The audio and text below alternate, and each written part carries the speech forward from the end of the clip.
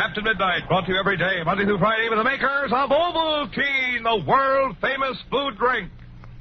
I know all you young aviation fans and followers of Captain Midnight know a lot about flying and about flying terms. You know what it means, for instance, when an aviator says he's flying right on the beam. You know he means he's flying straight for his goal, exactly on his course. But let me ask you this. Are you right on the beam yourself? Are you getting where you want to go as fast as you can? Now, I'm talking about your health, your weight, your height. Are you getting stronger and huskier every day with more pep and ginger? Are you becoming more popular with your friends? Well, here's what thousands of smart young fellas and girls are doing to keep themselves headed in the right direction. They're drinking Ovaltine regularly, every day. You see, Ovaltine brings you vitamins and minerals and other things you need to keep yourself right on the beam. Food substances you often don't get enough of in ordinary meals. So if you want to keep racing along on your course, right on the beam like a high-speed plane, you just start drinking sweet chocolate-flavored Ovaltine 2 or 3 times a day. You'll like it. You really go for its taste. You'll say it's the most delicious way in the world to get the things you need to make yourself bigger and stronger and huskier. But now, don't put it off. Get a jar of sweet chocolate-flavored Ovaltine and start drinking it right away. And say, fellas and girls, be sure to have pencil and paper ready right after tonight's adventure when we'll have another big secret squadron signal session. And now, on with the action-packed adventure, The Jewels of the Queen of Sheba, with Captain Midnight and the Secret Squadron. Yesterday, Captain Midnight, by means of the pocket locator, ordered Icky, Joyce, and Andy Maxon to continue toward Lake Tohiba in spite of the mysterious plane that was following them. But he asked them to keep him posted every few minutes. Now they're nearing Lake Tohiba, and Andy Maxon at the controls is trying evasive tactics again. Listen. I'll give that boy credit. He sure knows how to fly. Yeah, and I'd give my left arm to know who's at the controls. Wait, maybe it's Sanssouci, Andy. No, that sly old fool couldn't fly a kite. But it could be the other one, the face in the window, the one who posed as the chauffeur. Yeah. But whoever it is, Andy, I'll bet one thing. It has some connection with these Arjubastis. If I ever find out that that's the guy who shot up my nice little amphib at Cairo, I'll fix his clock good. Now, with this plane, you won't, Andy. We're more or less at his mercy. The only armor we got is our pistols. I know it. He's got more speed than we got, too, and there's nothing I can do about it. He had some clouds. In this country, there just ain't such a thing as clouds. Well, it won't be long now. According to my calculations, we shall be seeing Lake Tohiba any time now. Precious minutes pass, and as the plane nears Lake Tohiba, Captain Midnight and Chuck wait anxiously along the shore. It ought to be due any time, Captain. Well, they might have struck a slight headwind. No need to worry yet, Chuck. We heard from it just a few minutes ago in the pocket locator. Gosh, it sure'll be good to see Icky and Joyce again. Yeah. This is the longest we've been separated in quite a while. Yes, it is, at that. Captain, Yes, Chuck? that ring, do you mind if I look at it? Why, no, of course not. I got a glimpse of it before, but not a good one. Well, it has such a fabulous history that I've almost been afraid to ask. Yes, I know what you mean. It is a fabulous ring. You feel that the instant you look at it. Are you going to turn it over to the Emperor of Abyssinia eventually, after you capture Bubastes and find the jewels of the Queen of Sheba? Yes, I believe the Emperor is its rightful owner. Here, I'll take it out of its case. Okay, here is the original ring that King Solomon gave the Queen of Sheba. A ring that's caused bloodshed and suffering, triumph and disaster. A ring that's as fabulous as the Queen of Sheba herself was. Gosh, what a beauty. What's that cut in the top, Captain? Oh, that's the Hebrew letter S, Chuck, and I suppose stands for Sheba because this is her signet ring. Boy, I'd like to have a ring like that. Captain, do you believe the story about the hidden plateau, snow-capped once a year, crowned with a black crown? Strangely enough, Chuck, I do. I was, of course, very skeptical when I first overheard Bubastes talking that night in his camp, but later, when we got tangled up with Mark and those Hootaweejies, and he told me almost the very same story, well, then I began to take this legend seriously. I'm quite convinced now that Aesar Bubastes is crazy like a fox. Those jewels must exist, Chuck. And that plateau must also be an important key to the location of the Queen of Sheba's tomb. Now, see, here's another clue. Oh, what's that, sir? the surface of this top stone. Notice anything peculiar about it? Nothing except that it's got triangular carving on it. Yeah, so is the hidden plateau supposed to be triangular, remember? By gosh, you're right, sir. Gee, that's a beautiful ring. Oh, that sounds familiar. And wonderful. It's them. They're coming. There they are, coming in from the southwest. Yes, you can just barely see a speck against the blue sky. Boy, oh boy, I'd be glad to see them. And there's that other plane. Hey, look, the second plane has made a dive on them. They're going to it. Yes, in less time than it takes to tell, a furious battle takes shape high in the skies over Lake Sheba. Andy Maxon's bewildered at first, but he rapidly recovers. Well, what do you wait all this time for? I don't get it. I don't either, but this is no time to worry about that. I'll burn the feathers off of his tail. Boy, Andy almost clipped him that time. I will the next time. Look out! Here he comes at us again from above, coming in at high noon. Oh, they got me. Joyce, Andy's been hit. Grab the controls, Joyce. Take her down. Take her down quick. Land it on the water. I can see the captain and Chuck. Take it easy, Andy. Won't be down in just a second. Oh, I'm all right. Easy, boy. My leg. Easy, boy. Go back and get that Radicky. Don't let him get away. Now, don't worry. We got no intentions of letting him get away. Swiftly, expertly, Joyce brings the CB into a perfect glide along the water. She pulls up to the shore, and Icky calls out, Captain! Captain! Andy's been hit in the leg. All right, hand him out. Easy there. Grab him, Chuck. Okay. Cappy, it's good to see you again. Never mind the talk, you crazy idiot. Close your eyes and relax. Go get him, Cappy. Don't let that buzzard get away. I don't intend to. Now, the two of you get out. You need a rest. Chuck, you stay here with the others. I'm going up and bring that vulture down if I can. He's got a machine gun. A portable machine gun, Captain. You won't stand a chance. We'll stand less of a chance if we stay down here and make a perfect target. Come on, I'll make it snappy. Hey! Hey, he's making a run on us. Duck, everybody! Look up.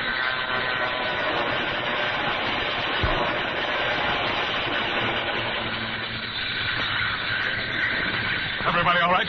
Nobody else hit? Good. Joyce, do what you can for Andy's leg. Here I go. Good luck, sir. Good luck, Captain. Give him the works, Captain Midnight. Captain Midnight climbs straight up, and the ex-Nazi fighter pilot's there waiting for him. There ensues the most vicious dogfight that the secret squadron has seen since the war. A grinding, grueling dogfight in which Wolfgang, the ex-Nazi, pits his evil skill against the matchless skill of Captain Midnight. But it's an uneven battle. Captain Midnight's able to get in only a few random shots from his pistol at close range against the machine gun of Wolfgang. But then, Wolfgang runs out of ammunition. Captain Midnight realizes it instantly and becomes more daring. He can afford to take chances now, and he does. Closer, the two planes come together, both men firing single pistol fire into the glass of their cockpits. And then... Joyce! Chuck! The captain got him! He got him! I can see smoke streaking from the other plane! Hey, look, he's going into a dive and the captain's right on top of him! Wow, what a beautiful display of fire he's putting up, even though he is hit. Well, how's it going, kid? Who's winning? You just relax, Andy. Everything will be all right. Yes, sir. Everything's going to be all right. Well, is it over? Who won? Tell me. Don't keep me in suspense. Who won? Why, Captain Midnight won, of course. You bet he won, Andy. That other quick was running off into the distance, smoking to beat the band. Yeah, but Chuck, what's the skipper coming back for? Why didn't he follow up the advantage? Well, we'll know in a minute because he's coming in fast.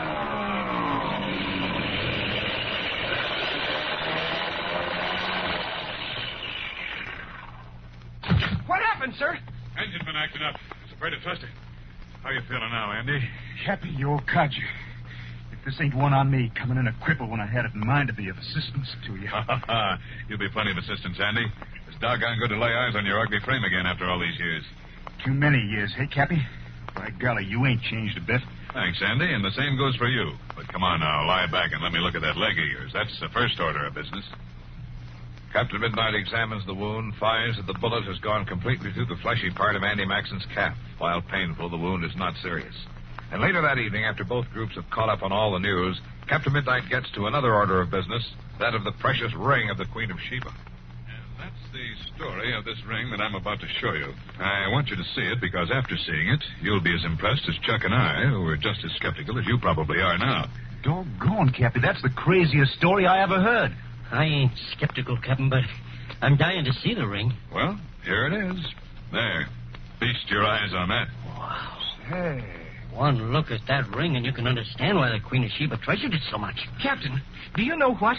I think that ring, a reasonable copy of it, would make a wonderful souvenir for all the members of the Secret Squadron. Say, that's not a bad suggestion, Chuck. In fact, it's a mighty good one. Do you really think so? Mm-hmm. Boy, I can just see now how thousands of faces would light up if they could have a ring something like this. As a matter of fact, Chuck, the more I think of it, the more I like the idea. Not merely for its sentimental value, but for other reasons. Well, what do you mean, sir? Well, I can't explain now, but I'll keep that suggestion in mind, Chuck. In fact, I promise to give it lots of thought. Now, look, it's getting dark. I want you all to notice something. Remember my telling you that the hidden plateau would turn white 1 week out of the year? Yes. And that week would come in the springtime. The moon would be in its 4th phase, and according to the legend, the ring would, at that 1 week of the year, emit a greenish glow. Yeah? Well, are my eyes deceiving me, or is that ring sparkling green right now? Wow. Lupin. Leaping sawfish. Well, I'll be dogged. It does have a greeny sparkle to it. I didn't notice until this afternoon. A couple of days ago, its sparkle was of another color entirely. Fellas, this means that the time has come that the hidden plateau can be plainly seen from the air. It will be entirely white for 1 short week. And that's why Ace Arbubastes needed the ring so much, so he could tell just when the hidden plateau would be easily visible from the air. Yes, but we haven't any time to lose. If that plane got back to Addis Ababa or any place from where the pilot could contact Ace Arbubastes, we'll have that gang of cutthroats on our trail in no time. Even if he doesn't make it, we haven't much time. We've got to get our plane repaired so we can get up in the air and find that plateau before that week is up. And there we'll find the tomb of the Queen of Sheba. Success at hand. The time one element, Ace Arbubastes another. Will the legend of the ring prove to be true? Will the Secret Squadron actually find the hidden white-capped plateau? Don't miss Monday's thrill-packed adventure, The Double Cross. Now, tonight, we have a thrilling secret code message from Captain Midnight in the new 1948 secret code. And every Secret Squadron member who has that swell new 1948 Miro Magic Codograph can work it out in a hurry. Now, here's tonight's message, an exciting clue about Monday's adventure in Master Code 19. First word, 5. 19, 26, 21, 15, 11, 3, 12, 20,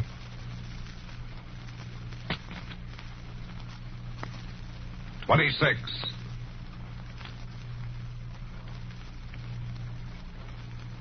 2nd word, 26, 21, 11, 16, 1, 6, 15, 11. That's all. Now set the hidden Master Code setting in your new Miro Magic Codograph for Master Code 19 and figure out the secret clue to tomorrow's adventure. And listen regularly for more of these exciting Secret Squadron signal sessions with your new 1948 Miro Magic Codograph. And say, remember those swell contests in your Secret Squadron handbook with lots of cash prizes you can win? They're fun to do, so better get busy. Enter those contests right away. Look on page 12 in your Secret Squadron handbook for the contest rules. Send an Ovaltine label with your entry. Don't forget that Ovaltine label as it says in the rules, because without the Ovaltine label, you can't win one of those swell cash prizes. Get out your Secret Squadron handbook, get your entries in right away. Now, if you sent in for a Codograph and it hasn't come, you don't worry. Your Codograph should be on its way in a few more days. Tune in Monday, same time, same station to Captain Midnight. Until then, this is your Ovaltine announcer, Tom Moore, saying goodbye and happy landing.